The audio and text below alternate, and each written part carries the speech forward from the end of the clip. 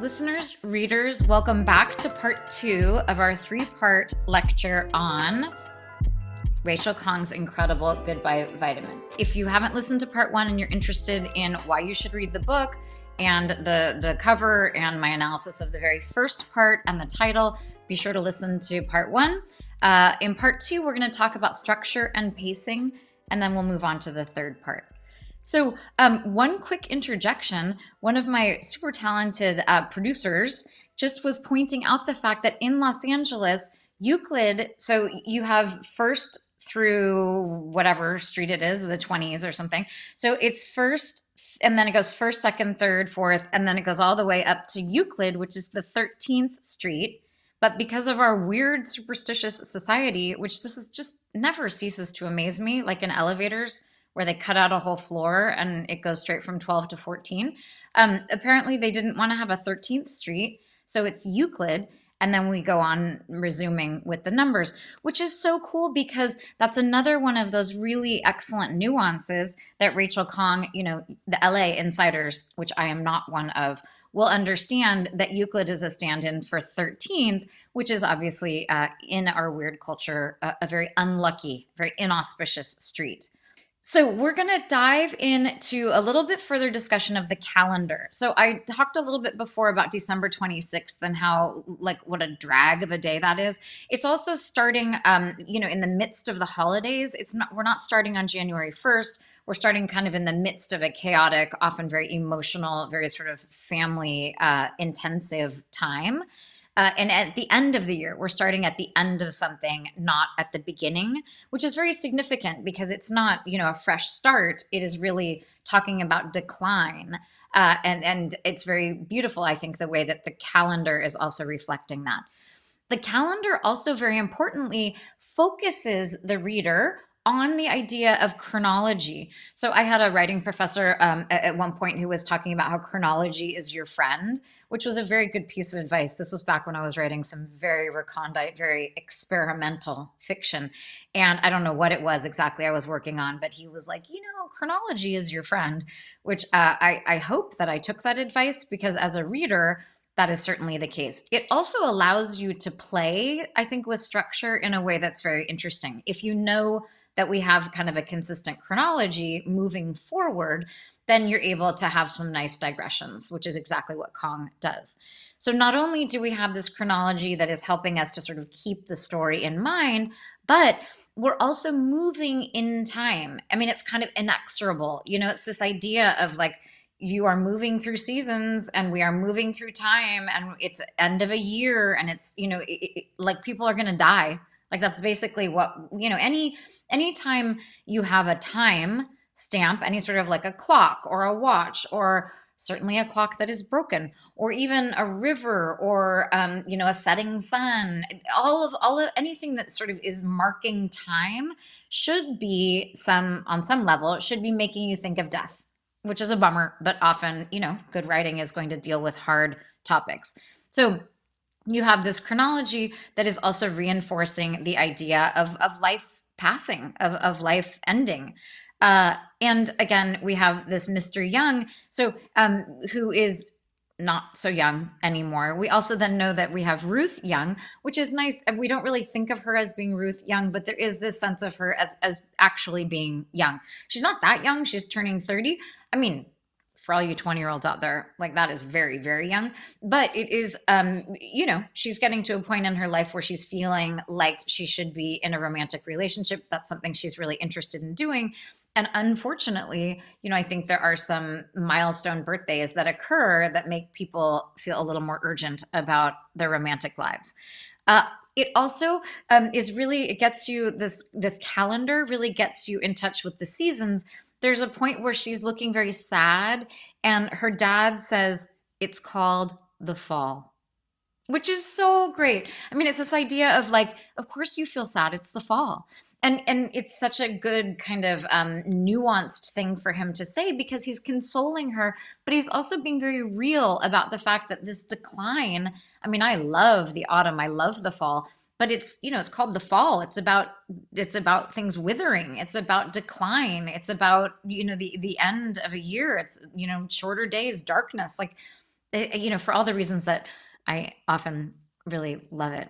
I love a short day. I love the darkness. I can read more, sit inside with my tea and my book and my dogs and just, chill. Okay, but so this idea when she's sad, this idea of the fall is a very important underscoring of this idea of time and the inexorability of time passing. Okay, but one thing it does also, which I just alluded to briefly, but we're going to look at more carefully here, is that when you have a nice calendar and when you have this nice chronology that the reader feels very comfortable and there's sort of like a firm scaffolding, you can then have really great digressions.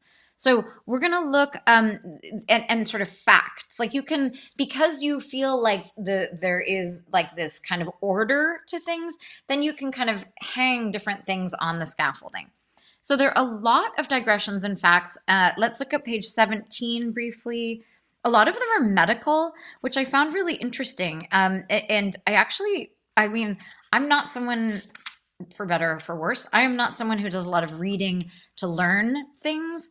I mean, like facts, I like to learn, but I don't need to learn facts. But in this case, she really did teach me some stuff. I was like, oh my gosh, I'm gaining a whole new appreciation for whatever this is. So on the bottom of 17, I read, Alois Alzheimer was a senior physician at the Municipal Mental Asylum in Frankfurt when Frau Auguste Dieter was admitted. The year was 1901. She was a 51-year-old woman who was anxious and forgetful and, near the end of her life, behaved aggressively and unpredictably. She died 5 years later. Then down at the bottom of this chunk, which is all about Dr. Alzheimer, down at the bottom, I wish they'd name it Auguste's, because Alzheimer's, really, when she was the one who suffered. So I love this idea that Auguste is the one who is suffering. Like they should have named it after the person who's really having a hard time. In my mind right now, I'm just thinking of Asperger's and just like happy that my last name is not Asperger. Alzheimer, it just sounds very German and very sort of, but I think it is interesting the way that we end up defining diseases by names of certain practitioners or people who discover them. And in this case, I really love the idea of these kind of medical pieces of information and anecdotes, but that are always bringing us back to kind of this suffering. If we look at 74 and 75, so we're kind of up here in the middle of 74 at the top. The aqueduct was started in 1908. It would divert water from the farms in Owens Valley, whose water was runoff from the Sierra Nevadas. The question was always, who should get the water, Owens Valley or Los Angeles? I mean, this is the kind of thing I can really dig into because I am a freak about water and the water wars and I'm a lifetime Californian who grew up, always in drought. Like the water saving measures that we take over here, they're kind of astounding, not to say totally neurotic. But this idea, I know this whole Owens Valley aqueduct, and I can picture it in my mind, that big cement thing coming down. And this question of water is becoming more and more urgent. So this kind of factual paragraph chunked in here is both very pleasing for the reader because you're learning something, but every single one of them is also very significant. So we're going to look I also, on page 49, one of the things that I really loved about this book was the fact that he, as a professor, was a professor of California history. I loved the specificity of that. And I think, as a native Californian, it was particularly interesting to me. But I also think, not to self-aggrandize, but I do think that California is a subject of some interest for the rest of the nation, partially because we are the best state in the nation, but also because California tends to do things a little differently. California tends to be somewhat in the vanguard. I think we're like the ninth gross domestic product or whatever that phrase is. We have a very large economy. We have really, really shitty public schools, and we have a lot of problems, a lot of homelessness. We've got some real issues. But I do think that we are a subject of some curiosity that is very. It's so delightful to me when this professor of California history is sort of lobbing out these different things about California. So let's look at page 49. So kind of right in the middle here. Barring two exceptions, there is no such thing as a California tree, he says to me in his teacher's voice. It's because of him I already know this. Okay, I was so intrigued. I was like, how can there be no native California tree? Like, what does that mean? And I was so taken by the idea of learning. And then when she says that she already knows this and he's telling it to her again, there is that sense of sadness, that she is, he's beginning to repeat himself. All the trees in California at some point were carefully selected, then planted, coaxed into growing here, except for redwoods. The other exception, ancient bristlecone pines, the oldest trees in the world, which somehow live in California, in Bishop. The oldest one is 5,000 years old, and its location is a Forest Service secret. It's in Bishop, and that's all the public can know. We can't be trusted. So this is a fact. Like, that is so interesting to me. And I think I would think that's interesting if it were Louisiana or any other great state in the nation. I am going to quibble a tiny bit. I think that she could have, this is one of those writing adages. I think she could have gotten rid of that very last sentence. In my opinion, it would have been a little stronger had she just said, it's in Bishop, and that's all the public can know. I don't think the we can't be trusted part is as important. Although I could certainly argue that this idea of we can't be trusted, there are lots of reasons why she may or may not be, a trusting daughter. We can't be trusted. The father can't be trusted by the mother. There are lots of issues of trust in the novel, but just looking at this one paragraph. But I love this kind of combination of stuff that is very intimate for their family. It's a story that she's not a story. It's a fact she's heard before. This is her father's passion. It's and of course, the idea of trees and of being grounded and of things being ancient really underscores this idea of the ephemeral nature of life and the fact that we are moving inexorably toward this man's death. So it's beautiful and it's engaging and it's interesting. I just thought it was excellent. Okay, and then we're going to look at 74 briefly for another one of these. We're looking at 74 for another one of these sort of facts that she is providing. So down at the bottom here, fetal circulation is different from that of born humans. Fetuses have fine hair all over them that born humans don't have. Fetuses do a thing like breathing that isn't actually breathing. The motions develop their lungs. They take their first breaths when they're born, and that's when the whole system changes incredibly, unborn to born. So she talks a lot. This idea of born humans is it's a motif that sort of a motif is simply like a metaphor or a simile, a symbol, some sort of figurative language that is spread throughout the entire novel. This idea of a born human is really interesting in part because it's about, not being in a symbiotic relationship with your mother. It's about being out in the world. It's about vulnerability. I think in this case, like when she's talking about practicing breathing and taking the first breath and the fetus and like all of these things that we take as involuntary and we don't even think about them. Now I'm thinking about my breath that I'm taking in right now. Just kidding. Always a little bit, but so there's this sense of this fetus as being incredibly, like it's this incredibly delicate system that is doing a totally different thing in the womb and then is completely altered and continues breathing for the rest of its existence. She's again pointing out this very interesting fact, and it's also in the service of the story because of the vulnerability of the human body and of breath and of how fleeting all of these things are. I also really enjoyed the fact we have some medical things, we have some natural things about California. We have things like this that have to do with her job, and they have to do with this ultrasound tech position that she has that for her, it feels a bit underwhelming in terms of her kind of career goals, but which is going to be part of the arc, which we're going to discuss in the third part. But there is this beautiful sort of collection of facts that we find out that have to do with her profession. Then there are also some really random facts that I love, which we're going to look at some of those on page 5. Robert Kearns, who invented the intermittent windshield wiper, was legally blind in one eye. It's something Joel told me once. An errant champagne cork shot Kearns in the eye on his wedding night. While driving his Ford Galaxy through light rain, he had the idea of modeling the windshield wiper's mechanism on the human eye, which blinks every few seconds rather than continuously. I mean, I could spend 90 minutes just talking about this one paragraph. So I love this. Again, totally random, but it is an like a windshield wiper. The windshield, is something that allows you to see in all sorts of weather. It protects you from the wind. You can see through it. There's all sorts of things that have to do with protection and have to do with vulnerability and have to do with the systems that we create around ourselves. I mean, just in the windshield. And then this idea of inclement weather and the idea of winter and rain and drought in California and water and tears, all of that, having to do also with these windshield wipers. And then the blind in one eye from the champagne cork on his wedding night. It's such an excellent echo or sort of underscoring of the fact that this couple who is at the center of the book have real marital issues.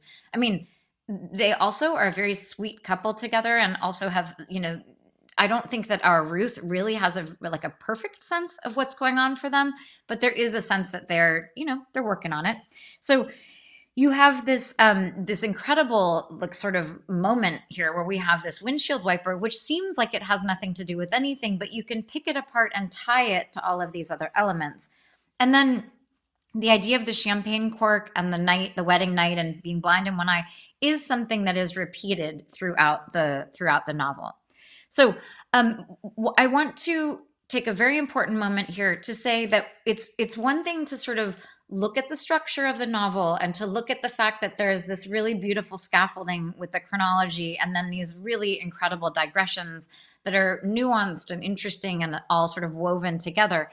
It's enough to do that, but it's also important to take one step further and say, so what? What is it that she's doing here? And I think one of the things that Ruth is doing is really trying to distract herself. So all of these digressions are they're nuanced and they're connected to the story, but they're also simply distraction. They're distraction from her terrible breakup she's undergoing. They're a distraction from her family problems and the fact that she's moved back home. They're a distraction from the fact that she is not super happy with her professional life. So it's important to look at the chronology and understand, that this is about death and sort of inexorably moving toward the end of something. But also these digressions, I would argue, are a very important indication that Ruth is really needing to sort of get out of her own head. And she's going to help us see how she's doing that by adding in these incredible digressions. It's such a nuanced and really interesting take on how to structure a novel. And I find it so effective. It feels unique to me, which is saying a lot because I've read so much that it doesn't feel that often that I come across something where, I love digressions and I come across them all the time, but ones that are so consistent, but that also seem to be providing this much kind of larger message is really, really well done. Okay. We're going to talk about structure now. So the structure of the novel it has everything to do with this, with the digression and this scaffolding of the chronology of the calendar. And I thought this was so well done. We have in addition to this chronology and then also these amazing digressions that are really adding nuance to a lot of the sort of more straightforward elements of the story. We also have this element of the structure that's a little bit pacing and a little bit plotting that is so well done. So pacing is simply kind of a fancy word for how information in a novel is meted out. So basically, at the beginning, we're a little disoriented because we don't know why Howard Young is strewing his pants in the bushes, but information is meted out then, which clarifies for us what is happening. So she does such a good job of really having control over the plot and the elements as they are being revealed. But so many of the really important elements of the novel are she gives us a piece of them that provides real tension and real mystery. And we're like, wait, what is happening? This sounds urgent and crazy. And then a few pages later, not too long and not too soon thereafter, we have sort of an explanation for whatever this thing was. So let's look at an example of this right on page 2. She does this right from the start. And again, it is so well done. So down at the bottom of page 2, we're like one page into the novel. She says this year, with nowhere to go, no Joel and no Charleston, I made the drive down. It's been 3 or 4 Christmases away. So you don't know who Joel is. You don't know who Charleston is. We are gathering this idea that she lives in San Francisco and she's driving down to Los Angeles, but we also don't know why she's been choosing to go to Charleston with Joel for 3 or 4 years. So we have these mysteries that are really significant. Like, who's Joel? Why did they go to Charleston? And why has she not spent, I mean, when she says 3 or 4 Christmases away, guaranteed it's 4. I would imagine. So, why is she like a little bit estranged from her family? And why is she going back now? So you have all of these big questions that are in this kind of throwaway sentence. Like, this year with nowhere to go, I decided to drive down. So much is in that M dash. You guys know that I love M dashes, love them. They're so versatile and so excellent. And we have very good use of them here because no Joel, no Charleston, in this very staccato, very kind of terse and very like effective way are in the middle of these important M dashes. And then, so that's a little chunk of text. Then we have a space break. And then we have this sentence, except for Linus being gone, everything was the same. And again, we're on page 2. We're like, wait, who's Linus? We're like, who's Joel? Who's Linus? Why are we not with Joel? Why is Linus gone? So on the second page of the book, she's presenting a bunch of big mysteries and kind of all in a row here, but she does it so well that you are not unmoored. You're just intrigued. You're like, wait, who are these guys? Who's Linus? Also, the names, Joel and Linus is just so good. I mean, you just picture Linus from, from Peanuts, maybe, if you're my age, if you're 53, like with his blanket. I think that's Linus. I think he was always sucking his thumb, which is very cute, younger brother, which is exactly who he is in the story as well. I'm pretty sure he's the younger brother. That's my terrible memory. Okay, and then we're going to look at page 10 to see what happens with this tension that she has built up so masterfully. So on 10 here, once again, my phone rings a minute after midnight. It's my brother. I've been singing a song about you, I say, and sing, Christmas minus Linus. I just made that up. That was a tune I made up myself. It's catchy, Linus says. You have a gift. The thing is, I'm not allowed to find fault. Not with his litany of excuses. Not when so many resemble my own. So I personally was so relieved. Originally when she's like, with Linus gone, or besides Linus being gone, everything looked the same. I was like, is Linus dead? Like, where's Linus? So I was so relieved that we know he's her brother and that we know he's fine. And that in fact, she has an enormous amount of compassion and understanding. She's singing a cute song to him.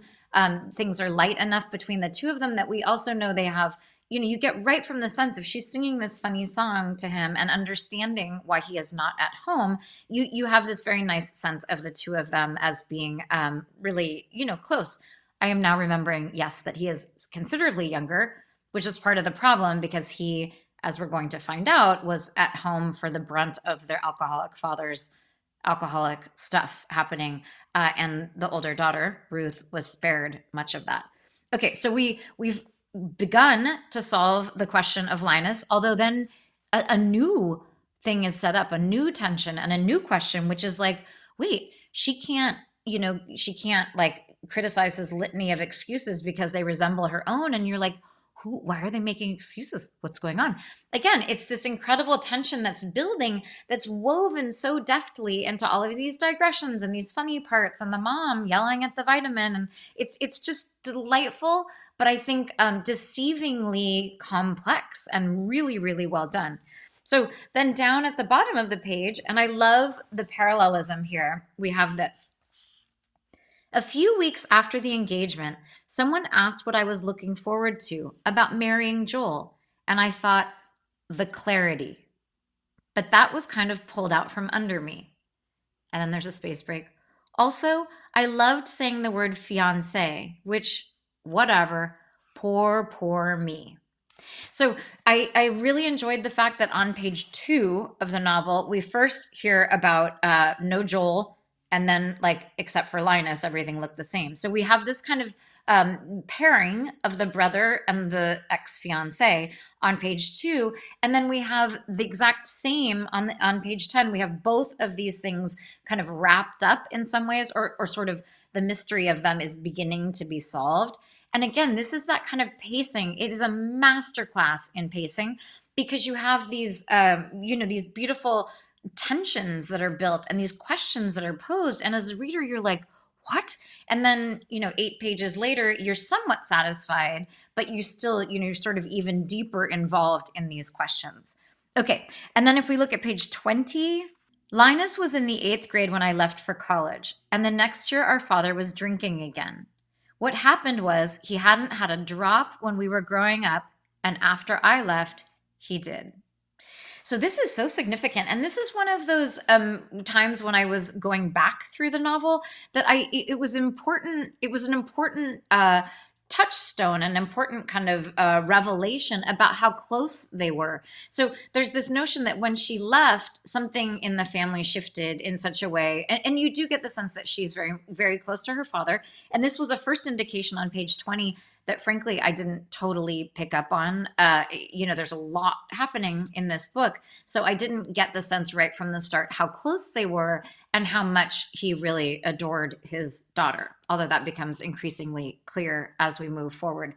But you have this in the first thing, Linus is not at home. Then the second thing, this catchy tune and this notion of like, I can't be critical of him.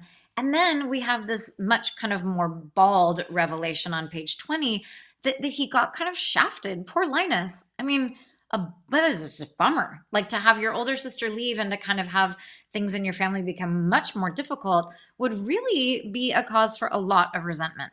Okay, and then on page 27, we still have the question of her own excuses, because don't forget, she hasn't been home for 3 or 4 years. And, she said, I can't criticize Linus because so many of his excuses resemble my own.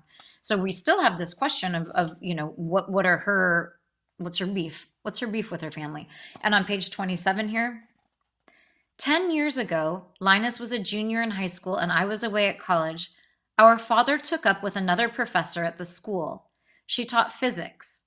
It had gone on for 6 months when our mother found out. They were never very scrupulous. After which there were apologies and there was counseling. The professor moved away, and that was the end of that. I mean, was it though? Because later you have this woman in the study group who definitely seems like she has some sort of relationship with Howard Young. So I think we are meant to see him as this serial philanderer. And this very, very large and important question arises about, if you know that things are going to fall away for him and that he is in decline, and you presumably, if you're his wife, you loved him at some point, it becomes very convoluted. It becomes very difficult. I mean, I'm not speaking from personal experience, thank God, but I would imagine that this is a very difficult position for the entire family to be in, especially as he's becoming less and less scrupulous and less kind of, undercover as he is essentially losing his mind. But what's beautiful here is now we understand why she also has her revelations. And here, we began on page 2, page 10, page 20, page 27. So again, this is this very nice pace with which she is meting out our important information. Okay, and then we have on page 27, there's also, or sorry, not on page 27, but one of the other sort of mysteries, again, is this idea of Joel and what's up with Joel. And this was even more opaque for me. I mean, we know that Joel was her fiance and we know that things did not go well. But at one point she makes this reference to how she was newly disengaged from Franklin, who had been distracting me from my disengagement with Joel. So you find out in these kind of backwards, I mean, even the convolution in that sentence is impressive. So you find out in these convoluted ways that, she broke up with Joel, and then there have been kind of a series of these different men, none of whom are very significant. And she's really still, sort of in grieving, as her name apparently attests to. She's still grieving this breakup with her fiance. And then on page 67, we have kind of a whopper. So well done. Right? Kind of up at the top of 67. I was seeing a mechanic named Franklin who had a weakness for carrot cake and a 2-year-old son named Davy. This was week number 2 of Franklin. We'd last a month. So this is so, I mean, last we heard about him was on page 27. So this idea we heard about Franklin was sort of introduced then. And then for 40 pages, we don't hear anything else about Franklin. So these are these kinds of breadcrumbs that she's dropping that we're accumulating them. Again, you should pay attention if you hear a name, especially like Franklin. And then this masterful encapsulation of their entire relationship and everything you need to know about Franklin in this idea of, and it's so well worded, Franklin, who had a weakness for carrot cake and a 2-year-old son named Davy. Wow. I mean, that tells you all of the complexity of the relationship. He seems like such a nice guy and he loves carrot cake. And that's kind of a salient thing. Like, that's so sweet. And then he also has a 2-year-old son, Davy, which is, that makes things more complicated, I would imagine, if you were dating. And then I love the fact, this was week number 2 of Franklin. We'd last a month. So there's also this sense of like, this also didn't work. There's a very finite, very kind of, we're not building a lot of tension about Franklin here, which we also know she's not with him anymore. But I really do like this idea of talking about it in the second week and also letting us, there's like a prophecy there that's like, this is not going to last, which makes the next part even more painful.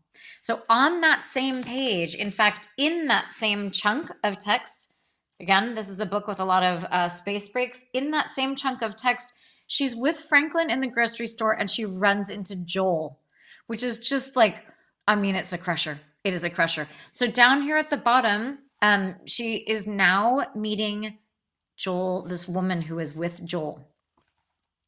"You're Ruth," said a woman. "Pleased to meet you." Joel introduced her as Kristen. "I said something that was supposed to be normal but came out weird. A pleasure, maybe, or pleasure's all mine," which is it's so excellent. We love Ruth as being sort of awkward and bumbly and not handling this particularly well, because no one would handle this particularly well. Also, any of you writers out there, do keep in mind that if you want your reader to love a character, you should show them all your character's weaknesses. Do not show all the strengths. You want to show the weaknesses. You want them being awkward and bumbling and vulnerable. So I'm going to leave it right there with this terrible meeting of Joel and Kristen and Franklin and Ruth at the grocery store. Join us for the third installment. This is the end of the second. Join us for the third installment, where we're going to talk about character arc, the transition that she makes. We're going to talk about humor and the close of the novel. So thank you for tuning in to section 2, and please join us for the third chunk of our discussion of Rachel Khong's incredible Goodbye Vitamin.